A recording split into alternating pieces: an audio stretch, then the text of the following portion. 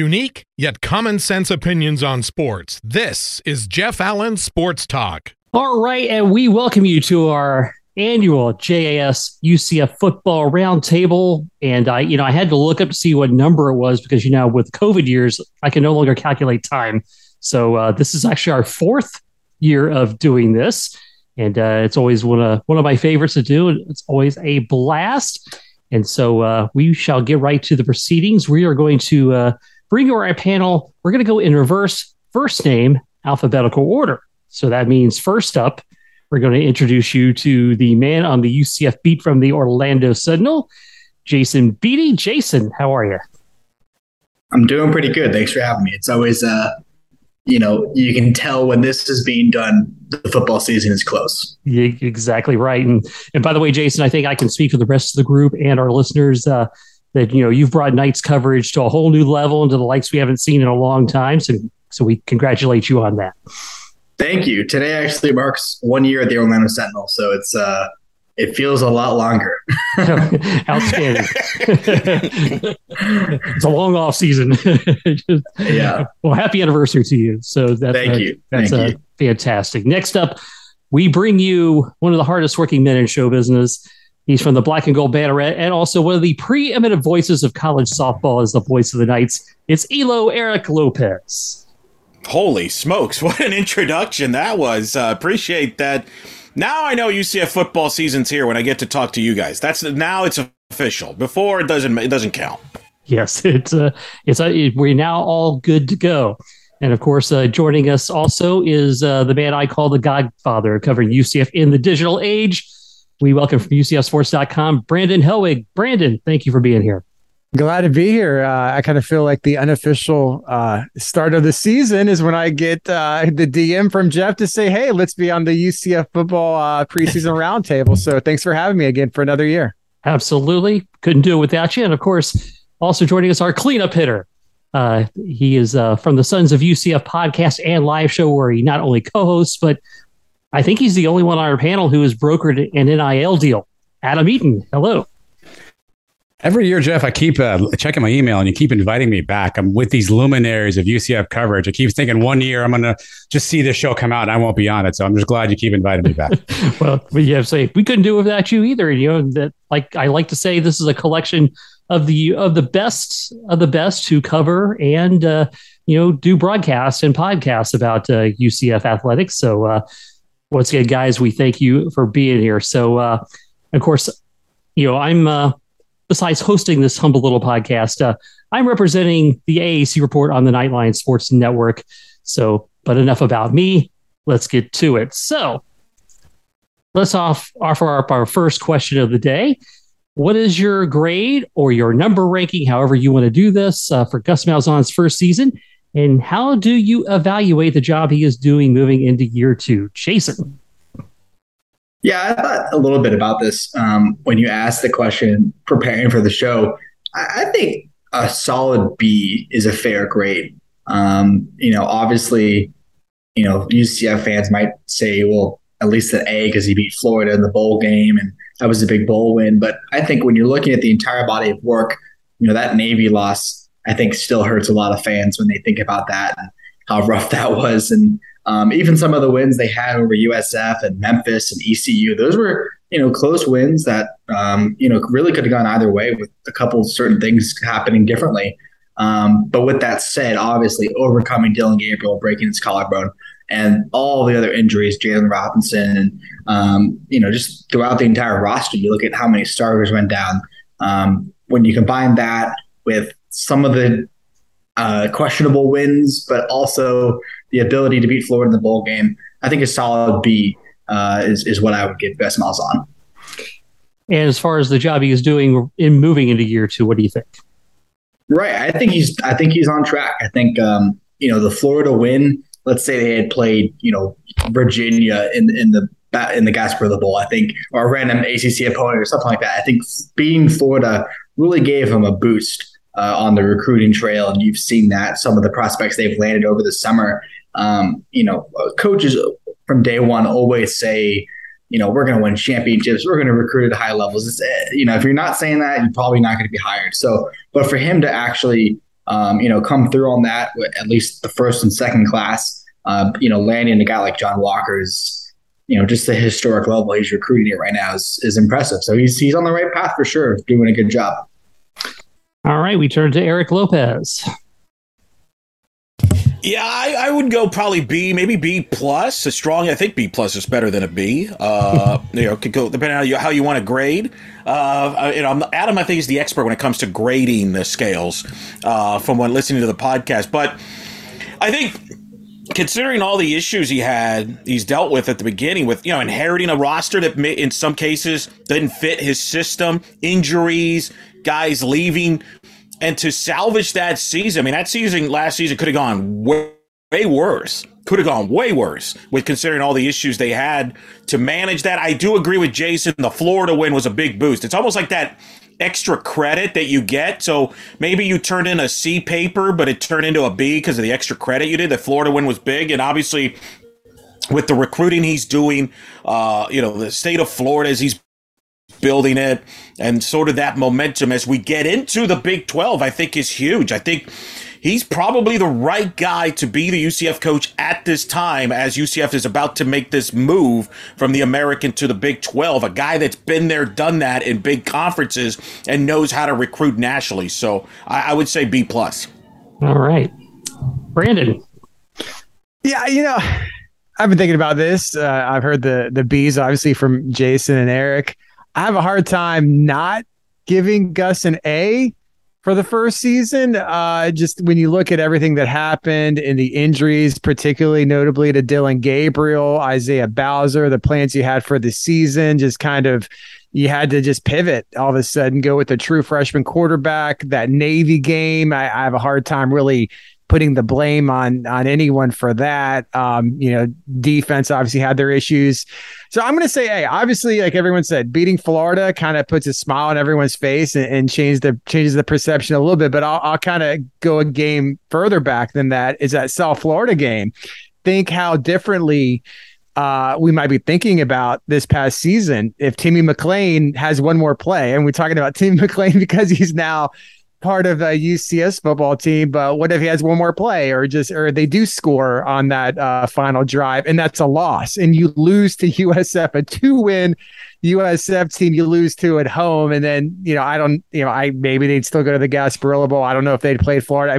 We don't know what the bowl situation would have been like. So really that game, the offseason would have been a lot different. They'd be like, well, is Gus, was it a failure in year one? Is he losing? The whole narrative would be completely different if that game goes the other way, but it didn't. It was a win. A win is a win. Doesn't matter if it's by, 1.4 points, whatever it was. So with the way it went, I still have to give him an A, and I think he's doing a great job going in and building things and kind of progressing to this point where, last year in the American, going to the Big 12 next year, recruiting at a very high level. I think he's on a very good trajectory for this final year in the AAC. All right, Adam. All right, I get to settle this. So I'm going to go A minus. And I think Brandon hit a lot on the head there, right? So if we had started this season and told everybody you're going to lose your starting quarterback, your starting running back, your top receiver, a defensive tackle. You're going to have linebackers in and out of the season all year long. You're going to start a true freshman quarterback. You're going to integrate a whole new system, and then you win 9 games. I think we all would have signed up for that on the spot, giving all those challenges, all that adversity. Where I give him another knock is, or not a knock rather, but I guess a kudos. You have to think back to UCF under the Heupel regime specifically, right? So I'm going to give him an A in comparison to that. ECU was a tough game. We pull out at the very end. Tulane's a tough game. We pull out at the end. Brandon already mentioned the Cows game. We pull that out at the end. Those weren't games we were winning under Heupel. We were losing those close games a lot in the Heupel regime. Gus found a way to get it done with a true freshman quarterback, with backup running backs, backup tackles. Matt Lee was out for a while, right? There's whatever injury could have happened.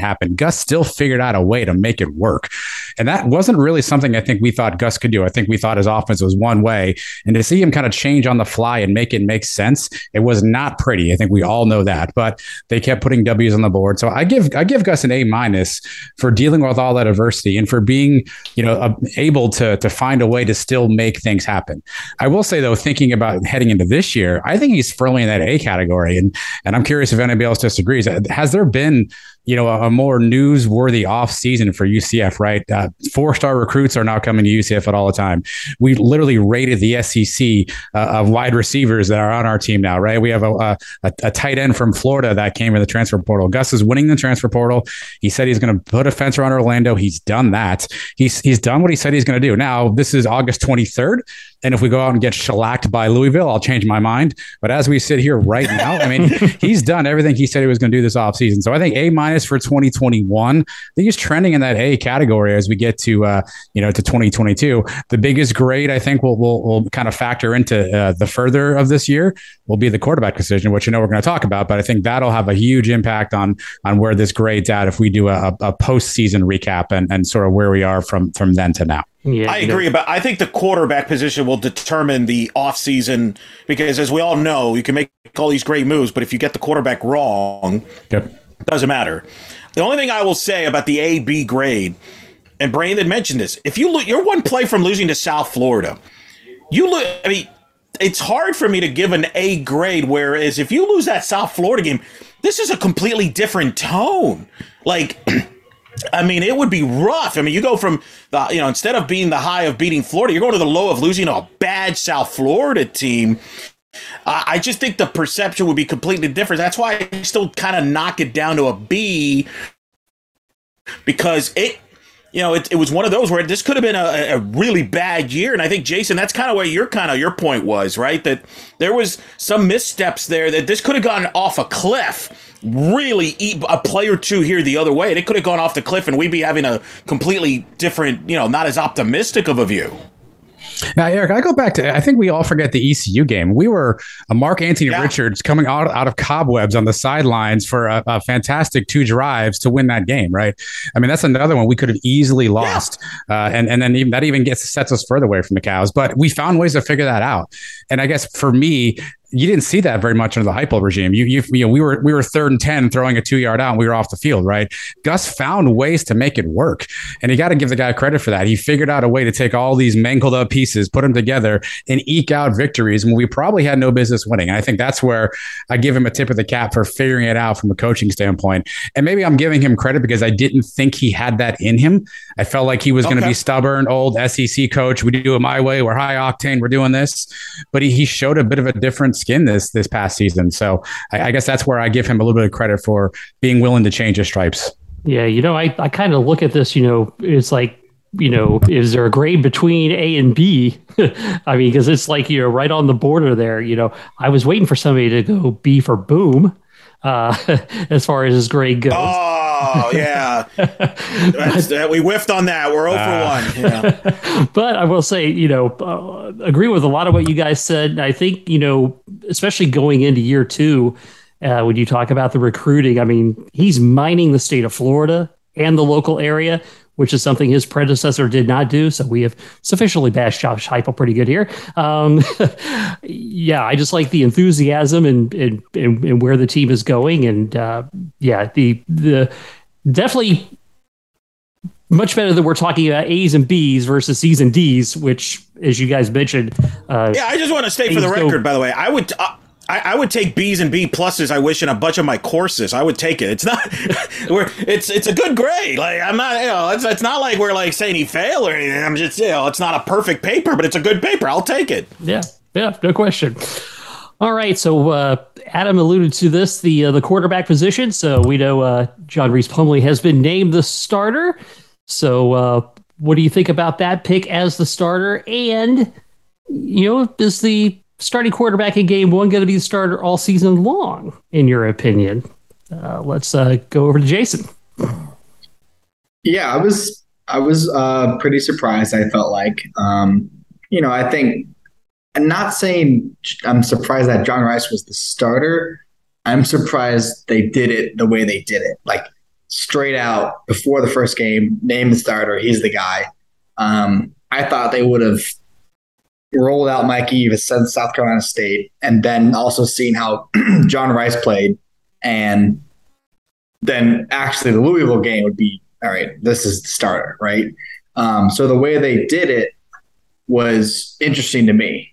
So that's, I think, the way it unfolded was the surprising part to me, the fact that they just put out a tweet and said, boom, here you go on a 3 o'clock on a random Sunday.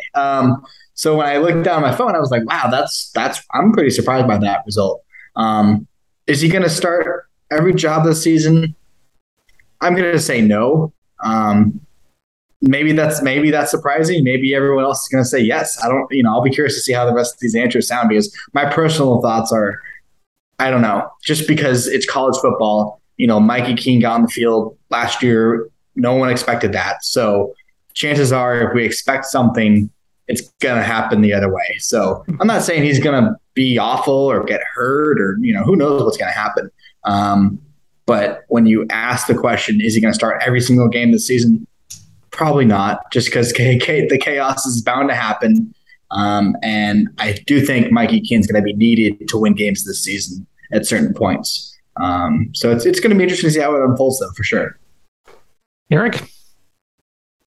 I kind of, that's why I'm a little surprised too. I thought Plumlee would be the guy eventually, but I thought they would kind of bring him in slowly, go 2 quarterbacks with starting Keene and maybe play both for a couple games and then settle it on that. But they're obviously going with Plumlee right away, who I think is a better fit to Gus. I think if you're an odds maker, if we're doing this on odds, I would say no, he doesn't start every game, not necessarily because he plays poorly, but he's likely to get hurt because he's going to run a lot. But I want to ask Brandon, who has covered so many of these quarterback battles over the years. I remember standing next to him when George O'Leary announced that Pete DeNovo was starting over Justin Holman, and the gasp in the media of shock of like, what? Among other memorable quarterback battles, the Rob Calabrese era, where he started, but Brett Hodges eventually took over, the Jeff Godfrey, Wimbush, Gabriel. How do you compare this one? Because this one was a weird one for me, Brandon, because normally we would hear some buzz about a quarterback like, hey, this freshman Dylan Gabriel, he knows how to throw the ball, or Mackenzie Milton, he's got a little Johnny Manziel. I didn't hear any of that. It was almost like, they're just kind of competing there. Like, how do you analyze this one, Brandon? As somebody who's covered a ton of these. Well, what was different last few years is that we have zero access to practice and scrimmages. We don't see anything. We can go once a week for 15 or 20 minutes, and they go out of their way to make sure that when we go, we don't see the quarterbacks even throwing to running backs. Basically, the only thing we saw today was the quarterbacks playing catch with each other, and that was all we saw during camp.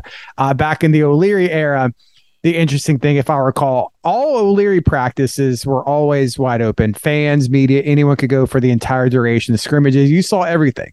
So that, for me, you can build up a perspective of how certain players are performing. Don't take one scrimmage and think this is the way it's going to be. Maybe that was just a bad day for a certain guy. I'd be there every single day. Sometimes I miss it, sometimes I don't, because they did them at 3 o'clock in the afternoon. You think it's hot in the morning. It was even hotter then. But anyway, the thing that you mentioned, the Pete DeNovo, Justin Holman battle, I think we all knew Justin Holman was the better quarterback or had the potential to be, but in practice, he was terrible. He was a terrible practice quarterback. He was, I think, who was it? Charlie Taff or someone coined the term. He was like throwing Nolan Ryan fastballs or something. He had zero touch. He's firing, guy's like 5 yards away, and he's like, throwing it 100 miles an hour at the guy. He had zero touch. He looked bad. I mean, to try to remember all those specifics, but it was clear that in practice, in camp, DeNovo had the better camp. Now, that said, I didn't see any of this myself, but you talk to people, there was donors were allowed to go to one of the scrimmages. You talk to families, player sources, whatever, nothing to put anyone on the spot, but just kind of to get a general sense of how they feel the quarterback battle is going. And all the buzz I heard the entire time was Mikey Keene was ahead. Mikey Keene knows the offense. Mikey Keene makes quicker decisions. Mikey Keene is more proficient in the passing game. Of course, like everyone else, Jason and Eric said, I figured John Rice, Gus didn't recruit him to be the backup. I mean, I felt like it was going to get to a point where he would start, but my mind started to change when I started hearing buzz from people who actually were seeing practice. So that's why I was a little surprised. And when you go back and listen to what Gus said in his press conference, he didn't really say John Rice won the battle in camp. He had he was really careful in how he described how he came to the decision. He said it a couple different ways. He basically was trying to visualize how each quarterback would do in situations when it was live against another opponent, because quarterbacks are not live in practice because you don't want them to get hurt. And I think they were live in spring, and Parker Navarro, who's no longer here, broke his collarbone because he was live and he got hit. So that's why you don't have quarterbacks live, especially when you only have 3 on scholarship. But he went out of his way to kind of not say, John Rice really won the battle through practice, because, who knows? I mean, coaches have different perspectives than players. Or the donors that go to one practice. But that was just kind of the buzz we heard. So I was surprised. I thought what Jason said, I thought it would go exactly like that. He would be painted into a corner, kind of felt like he had to name Mikey, just knowing, the player sentiment. I'm sure guys were rooting for him anyway, just because he's been part of the team. But I figured it would go that way. And then they would kind of let the first couple games dictate who is the starter going forward. It would play out in front of all the fans' eyes and, the players' eyes too. If John Rice is like, all of a sudden, he's running 80 yards or making his amazing plays and oohs and ahs. And like, you could kind of understand it if you went to him as being the starter. So in that respect, I was a little surprised. Adam, what's your thoughts? Yeah, not surprised. Like everybody else, I didn't think Plumlee came here to sit the bench, right? I think Gus looked at that skill set and said, "Hey, I can use those tools." And I'll use the same answer I just gave. I don't think Gus wants to win games 2016, 17-13, 17-14, right? I think he wants to put up points. He wants to put up yards. And I think when you look at what Mikey did last year, did you see enough? And again, Brandon, Eric, and Jason may know. Did you see enough growth in Mikey to say, okay, he's now going to go from a guy who can put up 17 points to a guy who can put up 31 points? And clearly, Gus didn't see that leap or didn't think that was there. I thought what was interesting today in the presser, he went out of his way to mention Nick Marshall. And for those who don't know, Nick Marshall was the starting quarterback at Auburn in 2013, and he talked about essentially, that battle and how he picked Nick Marshall. Nick Marshall was not the favorite going into that battle. He was not a quarterback, by trade going into that battle. But I pulled up Marshall's stats in 2013. Auburn went 11-2 that year. He threw for almost 2,000 yards, 14 touchdowns, ran for over 1,000 yards and 12 touchdowns. They also had a running back by the name of Trey Mason, who a lot of you may remember, ran the ball 317 times. That's not happening anymore, for 1,800 yards, right? I think, and by the way, there was a guy in that staff who was a one-year assistant that year, and that was Chip Lindsey. So Chip Lindsey, Gus Malzahn lived through this Nick Marshall thing. In my mind, I think he's got a little bit of that flashback, a little bit of that, hey, I can replicate that old magic. Now, I don't think Bowser's 300 touches kind of guy, but could you split 300 touches amongst the stable of running backs you got? Maybe, right? Can Plumlee do anywhere half of what Nick Marshall did? So I think Gus kind of did what we all do. We look at that grass on the other side. We think it's greener. It looks like something we've seen before. And I think that's where the decision lies. I think he doesn't want to win games 20-16. He wants to win games, 26-6, or he wants to win games 34-10, right? In terms of the other part, is he going to play every game? I mean, history just tells you no. If you look at the last 10 years, there's only been 3 seasons that the same guy started every game. 2013 with Blake, 2017 with KZ, and 2020 with Dillon Gabriel in a shortened season. So just mathematically tells you 7 of those 10 years, we've had at least 2 guys who have taken a starting snap. So mathematics will tell you somebody else is probably going to take a snap, probably due to injury, like Eric said. Can Plumlee protect himself? That we don't really know, right? We haven't seen if he can take hits.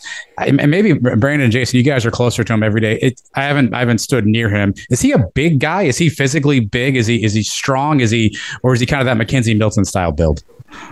More of a McKenzie Milton style. But I'll say one thing when you said, just look at the stats and the numbers, as far as will he play every game? I think Night Nation, I don't know if people said it, but I think today, maybe there was a collective sigh of relief when we saw Mikey Keene walk into practice, because that's the thought that I had in mind. I mean, I didn't know if it was going to happen, but you wonder. I mean, you saw what happened with Timmy McClain. They named the incoming transfer the starter, and he hits the portal. I mean, he raced the portal like 20 minutes later. So you kind of wonder, like, he's going to get antsy. Kind of wonder what his future is in this offense, because I mean, at that point, you're a sprained ankle away from Thomas Castellanos, who everyone's really seems to be really high on, but you would be left with 2 scholarship quarterbacks if Mikey would hit the portal. But it looks like he's living with the decision, so it looks like he, I'm sure he's disappointed, but I think he knows in the back of his mind that, he's probably going to have a chance to play at some point in the season. He also knows it's August 23rd, not May 23rd. Exactly. Yeah, fair. Yeah. let me ask you this, Brandon and Jace, because you're there every day and you're talking to Gus. And the thing I was looking for as this was developing, because you guys would ask about what do you see in Mikey Keene that's different now than before? And it usually, and I'll paraphrase, the answer was, well, he knows the playbook. He's making the quicker read. It wasn't like the most glowing of like, hey, this guy's a different guy than last year. This year, he's a totally unbelievable. I never sensed that endorsement. I'm wondering from both of you, because I got this wrong. Did we read this wrong? Did we think that, hey, this is even going in and that Keene's experience being the incumbent had the advantage, where maybe in reality, Plumlee was the leader in the clubhouse going into fall practice, and that Keene had to kind of win the job over Plumlee? Did we get this wrong? Yeah. I think you're right on that last point. But as far as, we ask every press conference, how's the quarterback situation? Talk about this guy, that guy. What did they do well? I mean, I don't really know if there was much positive that was ever said about any of them. I mean, they both did. I mean, the first scrimmage, they claimed the offense was terrible. That was kind of a negative day in terms of talking about how the offense did, including the quarterbacks. But we never really, we got in here, and man, Mikey was slinging it around. Oh, John Rice was unbelievable. I mean, even I know players are coached what to say. Like we talked to Johnny Richardson a few days ago, and you could just tell he was like so nervous. He's like, oh my God, I'm going to be asked about quarterbacks. What am I going to say? And some things kind of came out, maybe the way he probably didn't intend them to. And it kind of seemed like it was sort of negative, but these players get told, don't say anything. Don't say one's leading, don't say one's better than the other. I mean, keep it vague, generic. But I think you're right that it was always John Rice's to lose. And if anything, it being so close between Mikey and John Rice, I mean, like I said, coaches can be seeing this a completely different way. But if the reports were true that Mikey was outperforming John Rice in certain, categories out there, or at least players thought they were, it made the decision so tough that I think maybe, remember Gus going into it said he was hoping to name a starter by the second scrimmage. And then it was like, well, I don't know if I can, usually the team knows when something, he kind of sort of, moving the goalpost a little bit when he was going to announce it. I think that was because it was so close, and he was just assuming, John Rice with all of his intangibles and his speed, it would be pretty clear. And it clearly wasn't. I think what's interesting, Jeff, is a lot of people look at this battle. Gus didn't pick, I think, maybe the best quarterback. He picked the right quarterback. And I think that there's a variation of that word. I think people assume, well, Plumlee can't throw and Keene can do this. I think Gus thinks that Plumlee's the right quarterback for his system. Keene may be technically ahead of him in a lot of different skills, a lot of different things that he maybe will do with the offense. But I think Gus didn't necessarily say, I'm picking the best. I think he picked the right quarterback. In his mind, that right quarterback's John Rice Plumlee. So I think that there is some nuance of word there, and probably a little instructive to what Gus is thinking about. I think he went for the right quarterback, at least in his mind. We'll see if he's right. I think the ceiling is much higher with John Rice than it is with Mikey Keene. And could there be some similar situation to a few years ago? When Brandon Wimbush transferred in, he started the first game. Dylan Gabriel got playing time in that first game too. I mean, I suspect we're going to see Mikey Keene against South Carolina State. I'm hoping we see all three quarterbacks in that game, to be honest with you. Still potential for Mikey Keene to take the job if he's going to get some playing time. I'm curious how that plays out, because now you have two guys potentially. I don't want to put words in Mikey's mouth or in his head, right? But obviously, if he doesn't play 4 games, he preserves a red shirt. If he wants to leave at the end of the year, he's got that, right? I think Gus probably wants to redshirt Thomas Castellanos. So you've got two guys who are your next two up and quarterbacks, neither of whom may really want to play more than 4 games. So what do you do if you get into a spot like that? I think that may be interesting. Garbage time games, what happens, who comes in, who doesn't come in, because there may be some interest for both parties on not getting more than 4 games in. So I think that may be interesting to track this year. Are we comfortable? Are we doing the right thing eliminating Castellanos from this conversation? I only bring that up because he's been brought up here recently in recent media availabilities. A lot of buzz. Is that just, hey, let's keep him happy and this, and all that, or is there some smoke? Jason, you're nodding. You think this is just coach talk here? I think that's just to keep him happy. I mean, I really do. I mean, just because I haven't specifically heard, when Dylan won the job as a true freshman, it was like, oh, this kid's, I'm not saying we haven't heard good things about Castellanos. I mean, Chip Lindsey told me he thought, all the questions were, how did Mikey grow over the summer? And how did John Rice grow over the summer? And Chip Lindsey told me he felt like Tommy grew the most over the summer since the spring. And as he should. I mean, he's only, a freshman. I mean, he hasn't been at UCF for more than a year. Yeah, this is people have to remember this is still only his first season. So I would hope he's, learning the playbook and learning how to be a college athlete and a college student. I just feel like if they were so good and happy with him, he would be the guy now. I mean, otherwise if he's so good, then play him. I mean, Gus says, well, he's a real quarterback. It's like,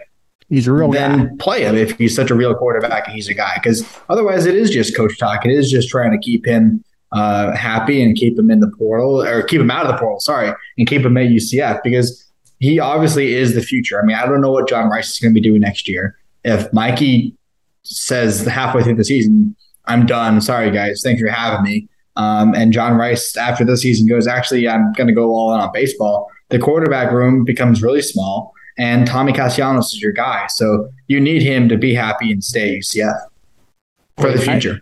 I'll go back, and I think the last time we talked with Chip Lindsey, I think it was Chip who said, every practice, there's some wow plays that Thomas will show you. Obviously, he's learning the system, but I feel like we've heard some buzz. I know it's debatable whether it's calculated to stroke his ego and keep him to feel like he's still in the mix, or I kind of feel like it's legitimate. I mean, we even hear it from players, who I feel like they kind of, their eyes kind of brightened up a little bit. Like, I think when you ask them about John Rice and Mikey, they're like very focused on like, I got to like say the right thing. But I kind of feel like they loosen up a little bit when they kind of talk about Thomas. And I mean, I've heard some good things. Is he ready to be, a starter in the AAC right now? No, but I think I wouldn't doubt that he's going to be squarely in the mix come next spring alongside Timmy McClain. And at that point, whoever else is on the roster, we think those two guys will probably still be around. We don't know about Mikey. John Rice, maybe he, dedicates his spring to baseball. Who knows what's going on with that? But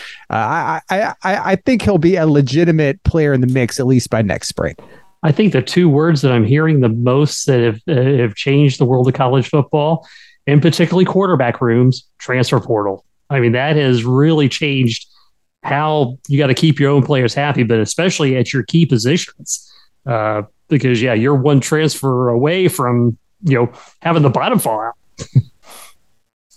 No, it really does. And it allows a coach to find the quarterback that fits his system. That's right. Like you get Plumlee.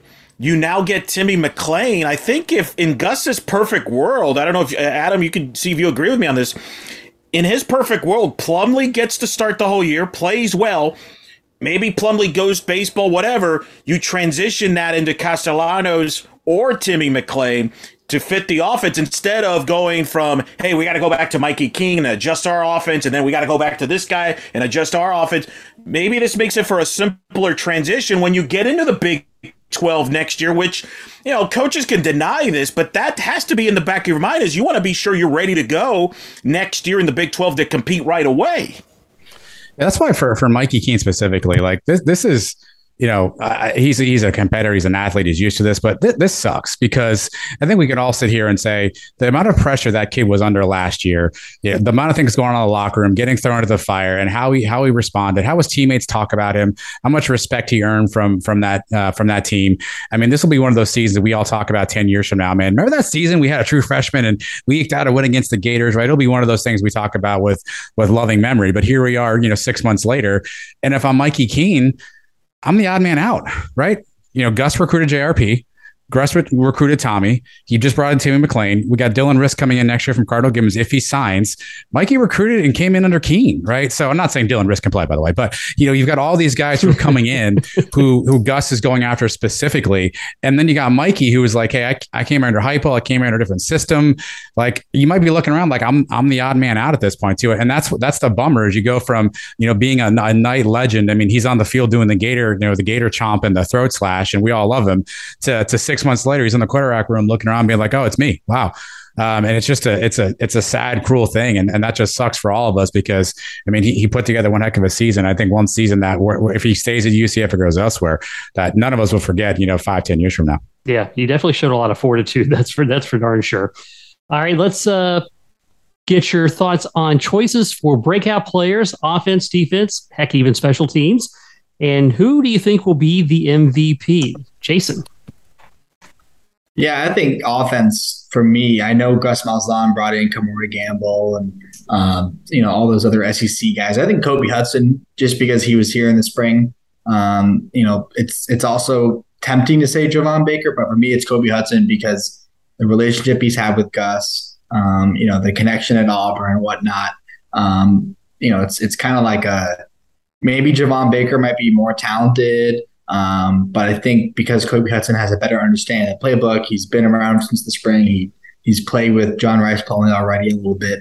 I think Kobe Hudson's going to be, even though Ryan O'Keefe, and I'll mention him in a little bit, even though Ryan O'Keefe might be the top guy, Kobe Hudson's going to be like Brandon Johnson, who was last year with 11 touchdown catches or whatever it was. On defense, I have another transfer, Jason Johnson, at linebacker. I think he's, they brought him in because of his experience, kind of like Bryson Armstrong, FCS All-American. I think there's no problem translating to that BS in the AAC. I think he's going to be, even though Jeremiah Jean-Baptiste is, like I said, with Ryan O'Keefe, the top guy and leader on the defense, I think Jason Johnson's going to be really important to the defense and kind of keeping that core linebacker group together just because of his senior presence and the experience he has. Special teams, we've heard so much about punt returns, and the Amari Johnson injury is really unfortunate for a guy like him who's been that third or fourth, maybe in fifth wide receiver.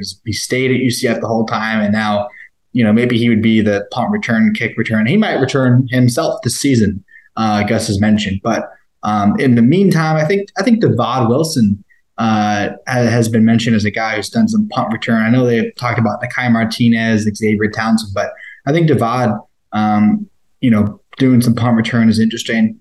He's just really athletic and he's a good guy. So on special teams, I think he's going to surprise some people, and who knows what happens to Amari Johnson for sure. And I said I'd mention him later, Ryan O'Keefe. I think he's my MVP. John Rice Plumlee is going to do some explosive things as well. It's easy to pick the quarterback. It's also easy to pick Isaiah Bowser, but who knows about how healthy he can stay the entire season. Last year's the best play UCF ran was get the ball to Ryan O'Keefe. I think it's going to be the same thing this year. And I think Ryan O'Keefe's going to be the most valuable player for UCF. Eric? I'm going to go. That's a tough one. First of all, I think I'm going with Bowser for MVP. If he stays healthy, that's obviously the question mark. But if he was stayed healthy, I thought he was the MVP of the team. They were a different team when he was on the field last year. I know they have more depth in the backfield, but I just think he's their best all pound for pound football player on the offensive side of the ball. So I'm going to go with him as staying healthy and getting enough touches to where he and being efficient to being the MVP of this team. So that's my pick for them, because I think this is going to be a run football team. It's a 55. I think I could see a ratio of 55-45 run to pass. I think breakout, I'm going to go with Jerome Baker. I'm going to go for the bait. I'm going to go for Baker. How can you, I've been wowed every time they show the highlights. I know it's just, quick highlights and stuff, but you wonder if there's that wow factor. Is he like a Brashad Perriman type that just happens to make these big plays, in bursts? So I just wonder, if Jerome Baker is that guy. So he might be my pick. He's going to be my pick for the breakout player from that one. And then I'm going to go with Baptiste for defense just because, somebody on linebacker has to step up. To me, that's the biggest, the second biggest question. Obviously, everybody's talked about the quarterback, the linebacking core. Somebody, I think, has to step up. If this team wants to compete for a conference championship, they've got to shore up some things. And I'm going to go with the veteran Baptiste to kind of be that leader and have a breakout year where we talk about him, kind of like in a Nate Evans did a 19 and broke out and everybody knew, okay, this is the guy, the leader on the defense, maybe something like that. So those are my choices. And then special teams, I just hope we're good at special teams. I don't even know. I don't have an MVP return. I just hope we don't lose games, because Jason, you brought up the Navy game. Special teams cost them that game. So I'm not even sure if I want to pick anybody on special teams, because I feel like I'm jinxing him or something. I just don't want him to cost them a game. Hopefully I'll be wrong. Somebody will break out on special teams and one of you guys get it. But I'm just hoping we're decent on special teams that doesn't cost us a game. That's all I'm worried about. That's what I'm worried about. All right, Brandon.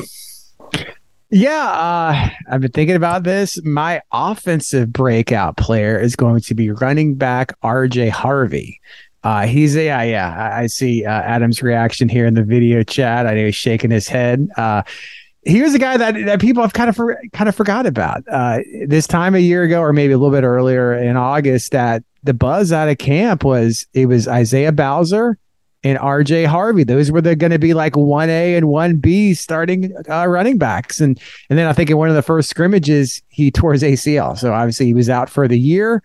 But he's then in the springtime, obviously he was limited, but he was back. And one of the quotes that really always stuck with me is we talked to Tim Harris, co-offensive coordinator, running backs coach, and he said in the springtime, and this might have been recorded, or the times might have been recorded prior to spring, that even wearing a knee brace, okay, RJ Harvey coming off an ACL surgery, didn't play the entire season, wearing a knee brace, timed as the fastest running back on the roster. Like, think about that.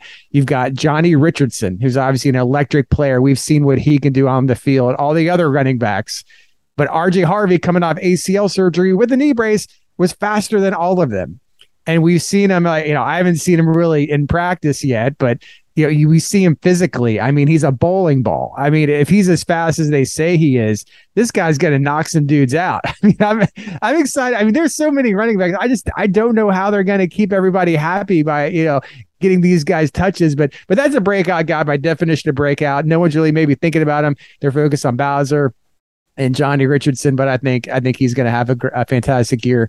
RJ Harvey. Defense, I guess how do you define breakout? Is it somebody who's played before or not played before, maybe played a more limited role? I haven't heard a lot about him this camp, but I'm going to go with Kobe Perry. He's a guy that has a lot of experience. He's one of those FCS transfers. I know Jason was talking about Jason Johnson, a linebacker. Kobe Perry is somewhat of a similar situation. He was the defensive player of the year at Austin Peay in the Ohio Valley Conference. Experienced. He's gonna play safety.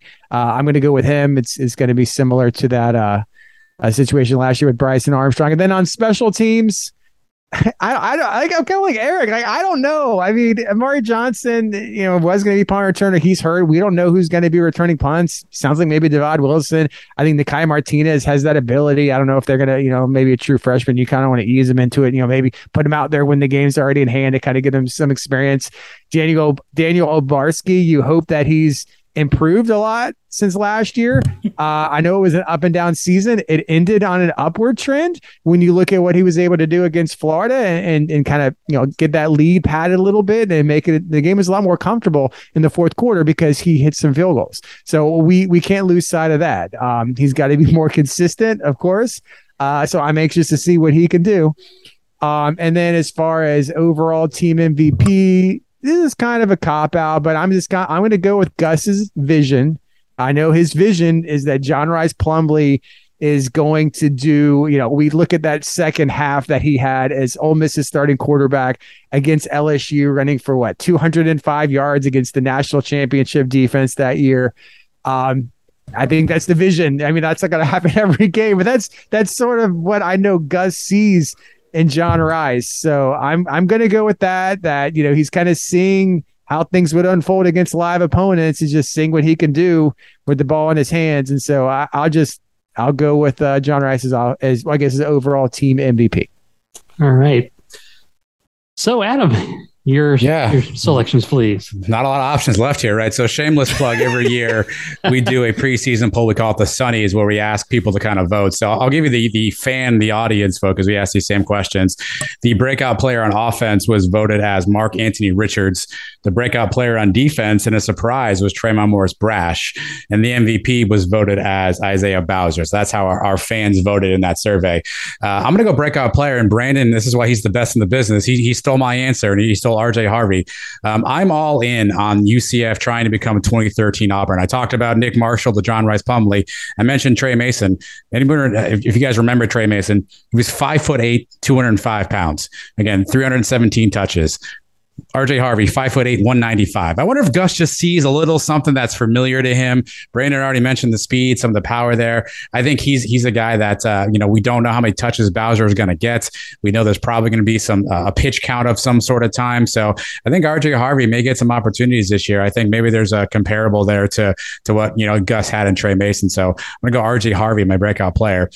Defensive breakout player. Pop quiz for anybody on the panel. How many career sacks does Josh Seliskar have? 6. I'll go 4. It's not many. I don't think it's very many.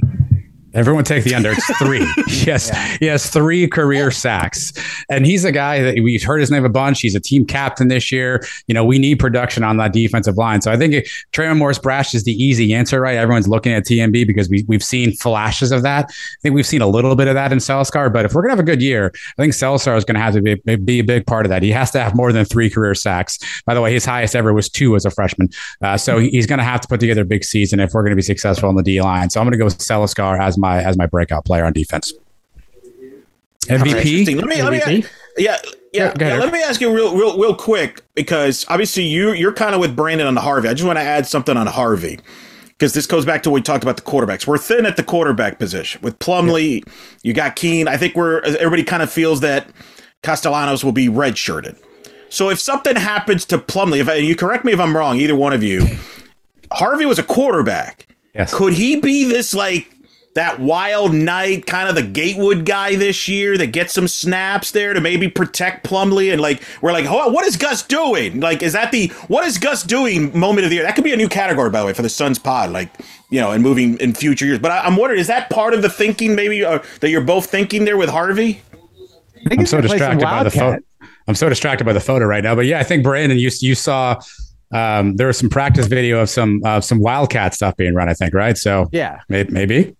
Yeah, I mean, in an emergency basis, I mean, there's actually a bunch of former quarterbacks on this team. Ryan O'Keefe played, not to say he would be the guy, but RJ Harvey, Ryan O'Keefe, I think Brandon Adams played quarterback, and Joey Gatewood, he's still on the team. All right, I don't know if he's been mentioned once this camp. I saw him today walk out to practice, so I can confirm that he's still on the team. He's playing wide receiver. I have no idea if he's going to play this season or not, but he's still on the roster. Brandon, got you covered there. One of our questions on the Sunnies was over 4.5 receptions for Joey Gatewood this season. The under hit big. Yeah. So not many receptions that people expect out of Joey Gatewood. MVP, I'm going to go the same route as Brandon. Everything is setting up for Gus to let JRP be the guy that really kind of puts us in positions to be successful and score points. So if that happens, he's going to have obviously a huge season. He's going to have a huge year. He's going to put a lot of points on the board. So if things set up the way that Gus wants them to, I think JRP has got the opportunity to be MVP. On special teams, here's my plight for the year, my mantra. How do we get Alex Ward the Manley Trophy finally? How do we get him the best long snapper in the nation? He was second last year. Phil Steele, God bless him, had him third again this year, an All-American, behind 2 guys that weren't even there last year. So Alex Ward, Manley, it's really the only thing I care about on special teams. And Obarski make a kick. All right. So, I like how Adam brought the group results into the conversation. Very well done by you. And and I think, Adam, too, you had picked Jean Baptiste a couple of years ago as a breakout player, if I recall. I wouldn't trust me on that. I picked Marlon Williams 3 straight years. So I usually just kind of keep throwing darts and see what hits on that one. But in theory, I think Eric's right. I mean, someone has to get tackles, right? Yeah. Somebody on that second level is going to have to make tackles. JJB seems to be the person right now. You're hearing a lot of buzz, obviously, on Jason Johnson, but somebody's going to have to tackle people that run over the middle of the field. I assume that's going to be JJB. I think you're setting up for a season with him, but we'll see. He was also dinged up a few times last year, so we'll see if he can remain healthy. Yeah. Well, I will, agree with Elo about Baker on offense. I will take Trayvon Morris-Brash on defense. As you mentioned, Adam, he's shown those flashes. Will this be the year he puts it all together for a full season? The nice defense will definitely benefit if that happens. And I'm going to go Isaiah Bowser as MVP. As Eric said, they're a completely different team when he is in the lineup. And now it looks like he's got some more support behind him, so they won't maybe have to grind him into the ground. They can kind of keep him protected and healthy. But yeah, he's the key as far as I'm concerned, as far as that goes. And I guess I would pick Obarski. I just have a hard time getting behind that. Has anybody gotten any inclination? Has he been challenged in camp at all? Brandon, any idea? I don't think he has, because I think Colton Boomer's he's the freshman they brought in from Lake Mary. He was here in spring. He's been a little bit banged up and injured at times and not dressed out. I mean, I'm not exactly sure what's his day-to-day been like, but I don't think he has, because I think Colton Boomer's had some injury issues. Yeah. Well, Colton is probably, maybe too much time kicking bombs and kissing moms. I think that was the phrase he used. So hopefully, yeah, I would like to see Obarski be challenged, if not at the very least to make him better. That would be at least some sort of. I just want to be good on special teams. I just want to be good again on special teams. Remember the days when we used to win games on special teams, guys? Wasn't that like Mike Hughes, with the kick return like that? I miss those days. Let's just get back to that. Yeah, I would love to see more of that back of the equation. That's for sure. So let's go to our next question. And what do you consider to be a successful season for UCF in this last AAC season? And Jason Beatty had to drop out for a bit, but he is back with us now. Jason, can you hear us? All right, so we'll get back to Jason. So he is connected, but we do not have the audio portion from him. So Jason, you are on mute. If he had to step outside, evidently a little fun going on where he lives. So we'll let him update us on that when he gets back to us. So Eric, we'll throw it to you. What's the mark of a successful season in 22? Oh boy, this is. I would say 10 wins, right? I mean, everybody likes this roster. I think everybody agrees if the quarterback play is good, that the roster is good enough to win this league. With Cincinnati losing a lot of talent, being very young, Houston's the favorite. They have the favorable schedule, but this is a pretty favorable overall schedule for UCF as far as as far as how many games they play in the state of Florida, as far as the schedule in conference. I would say at least 10 wins. I don't want to say, hey, they have to win the conference title. That's such an obvious, you got to win the conference. It's otherwise disappointing. I think 10 plus wins. I think people could see, hey, we got a good future. If you get 10 plus wins, maybe you in the conference title game, or at least you're showing that, hey, we got a bright future as we're headed to the Big 12. I think that's the expectation. That would be success. If you win the conference, get to New Year's Six, that's the obvious thing. But I think 10 wins is doable. If you with this roster and the schedule, I think 10-2. Football's hard to win. You can see a game or two you drop. I think that's human nature. Maybe the quarterback injury bug hits or whatever. But I think 10 wins or more, to me, is the barometer for the success this year. All right, Brandon, your thoughts. Yeah, I would say a successful season for me is appearing in the AAC championship game. That probably means 10 plus wins. I feel like, there's so many. I feel like this team should be better at every position than they were last year. I mean, they returned most of the key players, brought in some key transfers that have experience at some positions that maybe weren't quite as deep. I know there's some questions at linebacker, but I mean, the buzz is that, these guys are looking good. They brought in an FCS guy who was, top of his game at his level, and some transfers from Maryland. I think the biggest question mark is going to be quarterback. That's really, is John Rice going to get it done? Or we're going to have a quarterback controversy once the season gets here and whatever. But I think at every position that there should be an upgrade. So, like Eric said, the schedule is favorable. You basically only leave the state of Florida 3 times the entire season. That's at ECU, at Memphis, and Tulane. I mean, there are some games that, potential trap games. It's going to be tough. Memphis and Tulane back to back, later in the season on the road. Tulane always kind of has a team that people don't recognize, but they're pretty good. That ECU team, UCF always seems to find a way to beat ECU. Last year, they almost beat UCF in the bounce house. Their quarterback comes back for like a 10th season. the announcer's kid. They'll say that on the TV broadcast about 80 times, I think, during the game. But there's some games in there that they're not going to be, you're not going to just show up and win. But the schedule is very favorable. The issue with the AAC this year is that Houston, I just feel like, you could just pencil them in that game. They don't play UCF or Cincinnati. They got to play SMU and everybody else, but first of all, they got a good team, and they have such an easy path. So I feel like they're going to be in it regardless. It's probably going to come down to SMU and Cincinnati, UCF winning those games if they want to be the participant. But to me, that would be a successful season. I think it's very doable. Adam. I agree with Brandon. I think we've got to make a conference championship game appearance at this point. So we are currently in the longest drought that we've had since 2005 of appearing in a conference championship game. So I see Eric looking. I got the stats for here. So we were there in 2005, not 2006. There in 2007, not 2008, 2009. There in 10, not 11.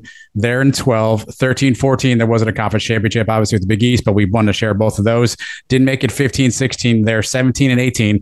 Now we're 19, 20, 21. If we don't make it again this year, 4 years in a row, we haven't appeared in a conference championship game. That means there will be kids on this team that have never played in a conference championship, right? I think we've set that level of standard of success that UCF is going to continue to compete for conference championships. We've done that over time. So in my mind, we at least at the bare minimum have to get back to playing in the conference championship game. We have to be back in that game at that point. I think that's the minimum. I think, Eric and Brandon laid it out nicely. The schedule sets up for opportunities to be successful this season. There are a lot of advantages. All the teams that beat us last year, we get again this year. We get them at home. We have opportunity to stay in Florida for basically 9 games this year if you include our 7 home games. So a lot of favorability from a schedule standpoint. Gus has the talent he's wanted. He's got the quarterback he went out and sought. Everything's set up to be there to end this drought. But right now we're 3 years without a conference championship appearance. I think that's the minimum. We've got to appear in the AAC title game for the final season. All right, and of course, hot seat. Look at Adam bringing the heat, man. Bringing it. Wow. I don't know if it's hot seat. I'm not Mike, but but that's a standard we've set here, unfortunately. So blame George O'Leary. Don't blame me. Well, speaking of hot seats, Jason Beatty is back. Yes, I'm back. I am so sorry for that. I don't know what happened. At first, I thought it was a drill, but then the fire truck showed up, and it was not a drill. But I'm back, and you guys are talking about season expectations, right? Yes, sir. Yeah, I think anything less than contending for a conference championship would be disappointing.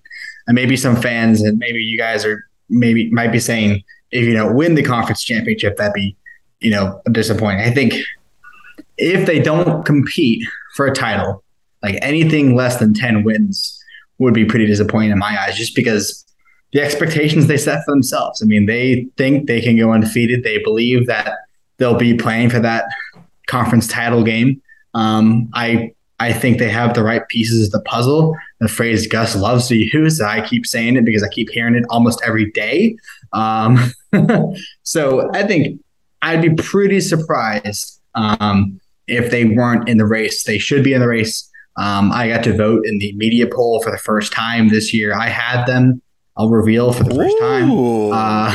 I had UCF finishing number 1 in my poll, playing Houston. I think the Cincinnati hype is, they lost a lot of talent in the NFL draft. Houston has a legit quarterback in Clayton Tune, one of the best quarterbacks in the country, let alone the conference, I think. The quarterback question mark at UCF might be too much to overcome in terms of, can John Rice be what Gus Malzahn wants him to be? We talk about predicting and projecting and whatnot, what that's going to look like. But at the talent they have at tight end and wide receiver and offensive line, I mean, you look at all these preseason watch lists, every position besides quarterback and linebacker, UCF had a representative on it seemed like to me. So they have the right talent. And I'd be pretty surprised. I think it'd be pretty disappointing if they didn't at least play in the conference title game. And if it's at home, and they lose that, then yes, that would be a disappointing season, obviously. But right now, big picture, I think most fans would agree if they don't play in the title game this year on the way out, it'd be a disappointing season for sure. Yeah. So Jason, whose takes are so hot, the fire department shows up. so there you go. And I kind of agree. I think they got to be in play for the conference championship. 10 wins, an improvement. Sure. I think most people might be happy with that. I don't know. I think competing for the conference championship is going to be an important step in this second year. So let's close out with our final question. We got a new uniform combinations this year for the Knights, and so let's get your takes on that. We're going to let Jason kind of catch his breath a little bit because he's run outside and back inside, so we'll let him collect himself, and we'll let Eric lead off on this one. Eric. I'm good with it. Black and gold, pretty simple. Brandon, I know you went and broke this down in depth with a lot of the more people that know more about this stuff than I do, including you talked to Jimmy Skiles about this. I like it, especially, you're still in a transition. You're going to the Big 12. There's a lot of things to sort out. I personally like it. I know some people maybe are not happy with some of the different looks that they're not bringing back, but I like the fact that we are highlighting black and gold. At the end of the day, that's the school colors, and I do believe in college sports, and you do have to honor some of your traditions or your past, and black and gold is a part of that. So, Brandon, I know you spent a ton of time breaking this down because you've seen just about every unveiling of jerseys imaginable in every scenario. And you did a great show recently about that with Jimmy Skiles and other people on the show. Yeah, you know what? Honestly, I think the best UCF uniform, maybe prior to this, most recent, Nike generation, when Frost got here, was the early 2000s. The Russell Athletic. Think of Ryan Schneider in 2002, 2003, like Stephen Moffat. 2003, and then when they went to Adidas, they just got bland and generic, and they looked like everybody else. And George O'Leary wanted to have gold numbers on white jerseys, and you couldn't see who the heck was on the field, which was by design, of course, because they didn't want opposing coaches to know who they were substituting. And I don't personally, they're fine to me. These new uniforms, that the older ones were great. I know people really get amped up about all the different combinations and stuff, and they're fine. I think you kind of mentioned a couple of years. They did do a 2-year extension with Nike recently. I would not be surprised that maybe this time a year from now, or maybe in the summer, that we might hear that they could be switching apparel providers potentially to Adidas, because you've got to have a little bit of lead time to get ready to make that transition.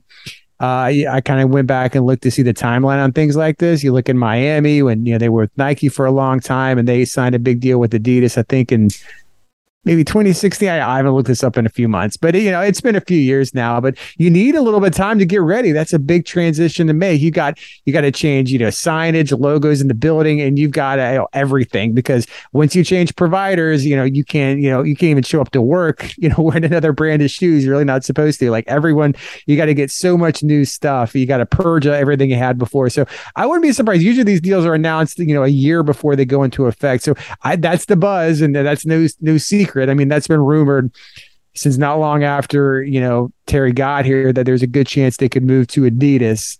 So I know that's early the question about how you like the uniforms, but I'm just saying I wouldn't be surprised if, maybe 2 years from now, we're going to see brand new uniforms by a different apparel provider. Adam. Yeah, I thought they were nice. I thought it's a nice, clean look. It's nothing too outrageous. We're not going way off the board. I agree with Eric. Black and gold. We're all wearing, or we have some form of black and gold nears right now as we're talking. Right, that's just kind of what you grow up with when you're at UCF.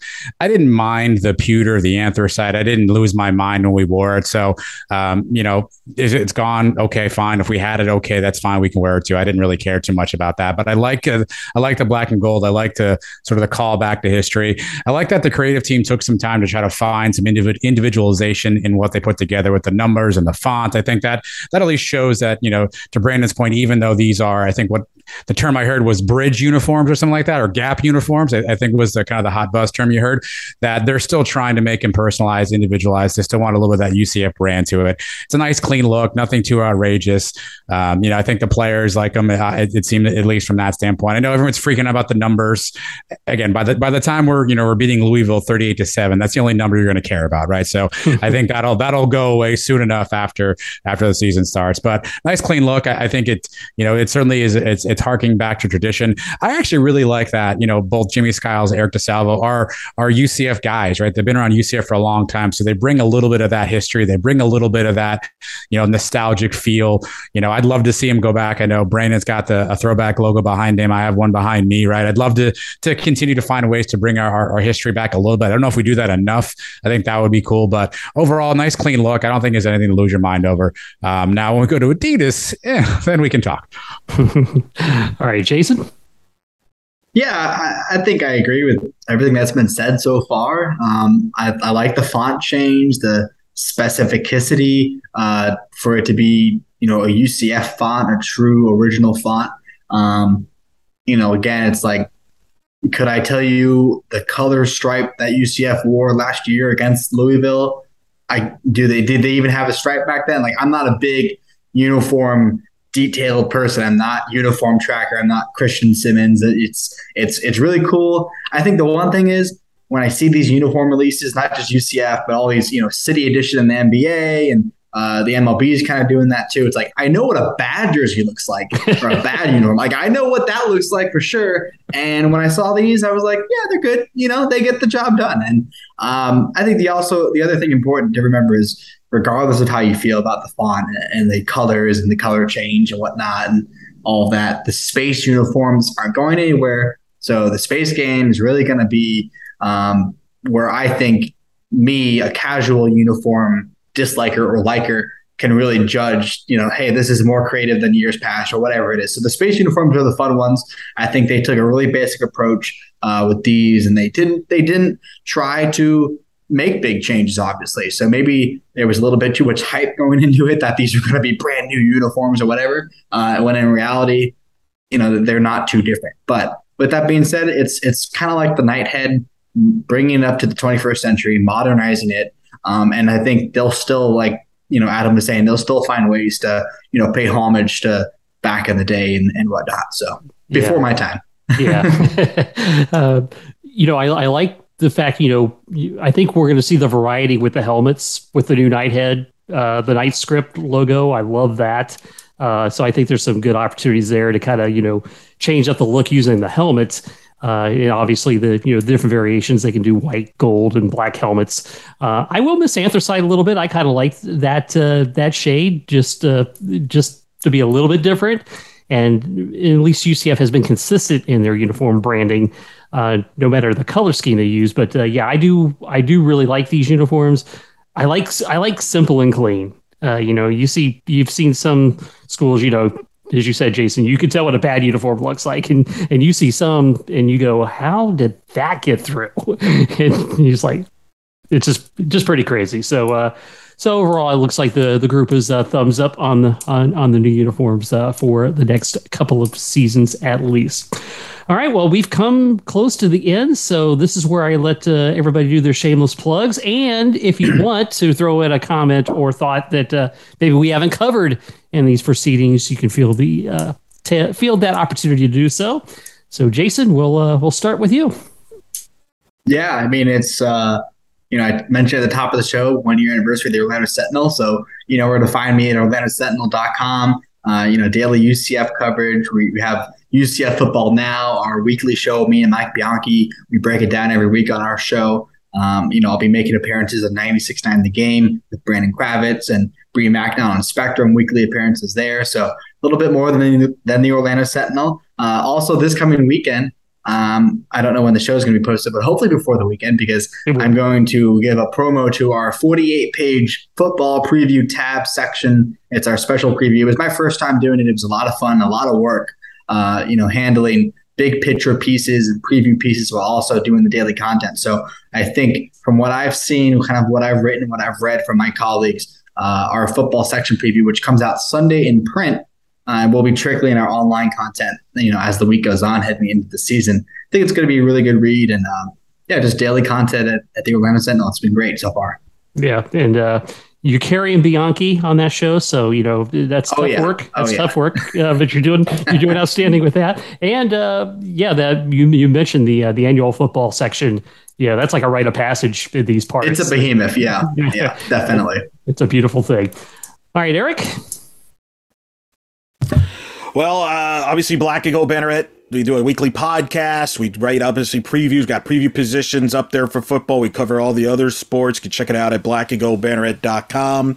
Follow me at Eric Lopez Elo. You mentioned earlier I do softball. Well, there's an off season in the fall, so I got to do something other than watch football. So this fall, I will be calling UCF volleyball on ESPN Plus with former UCF volleyball coach Meg Fitzgerald, who coached the 3 conference titles. So we'll be covering volleyball to see if they go a 5th straight American Conference title with McKenna Melville. So you can check that out on ESPN Plus. Plus, I'm filling in this Sunday, calling UCF women's soccer against Florida Gulf Coast, the now newly ranked 23rd ranked UCF women's soccer. So ESPN Plus, you're going to see a lot of me this fall, this voice, and then I'll be back with softball for 17th season, 16th, 17th, I've lost track. Since 07, whatever that math works for softball. Obviously, I'm coming off that historic season where they got to the Super Regionals.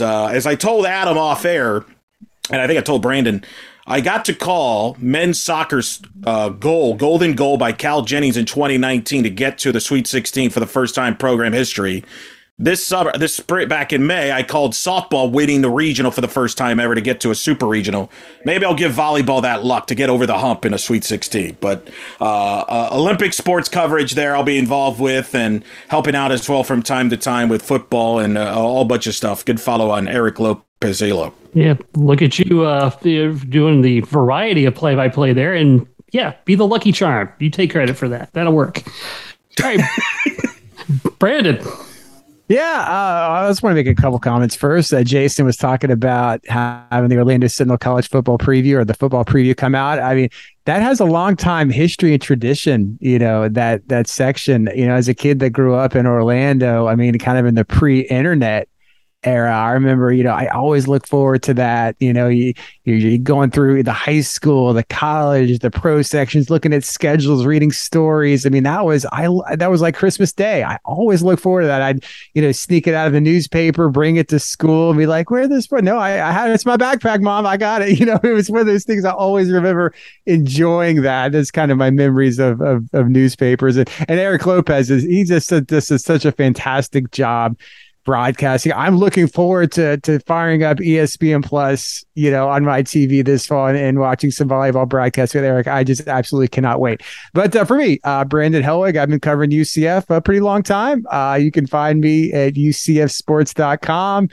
Twitter handle is the same way, UCF Sports. And I'm looking forward to kind of this fun farewell season to kind of say goodbye to places I've been many times, like Greenville, North Carolina. I don't know if I'll go there ever again beyond this year. You got some road trips like Memphis. Do you want to go back? That's the better question. Not Do you want to go back? I don't think I will. But, I'm kind of looking forward to this fun farewell season and, the kind of transition, to that first Big 12 year. But I'm really looking forward to it.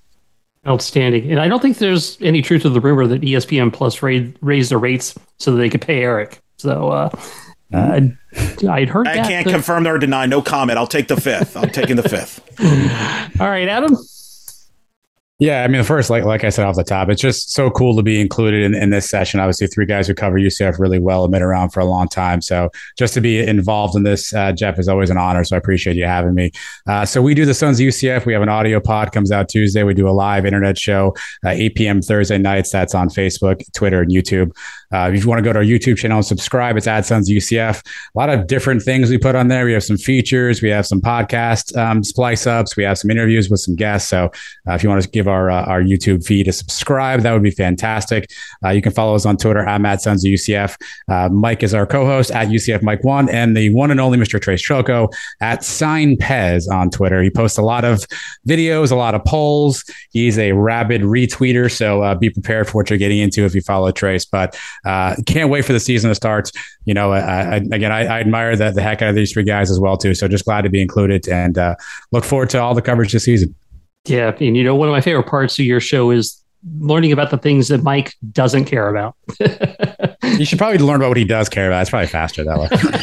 Yeah, you might be right about that. But of course, you know, Adam, really the honor is all mine to have all you guys here. You know, this is, again, one of my favorite shows to do every year, and I think we get a lot out of it. And it's always great talking football and UCF sports with you guys, and so I certainly do appreciate that.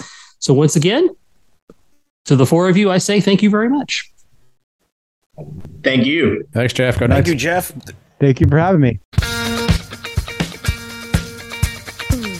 Thanks for listening to Jeff Allen Sports Talk. Follow Jeff on Twitter at JeffAllen_88, on Facebook at JeffAllen88, and the website JeffAllenSportsTalk.com. And you can reach out to the show anytime by email, JeffAllenSportsTalk@gmail.com. Jeff Allen Sports Talk is brought to you exclusively by Kramer's Salve for Dogs. Does your dog itch, suffer from debilitating skin allergies, or trouble hot spots? We have the solution using the healing power of neem.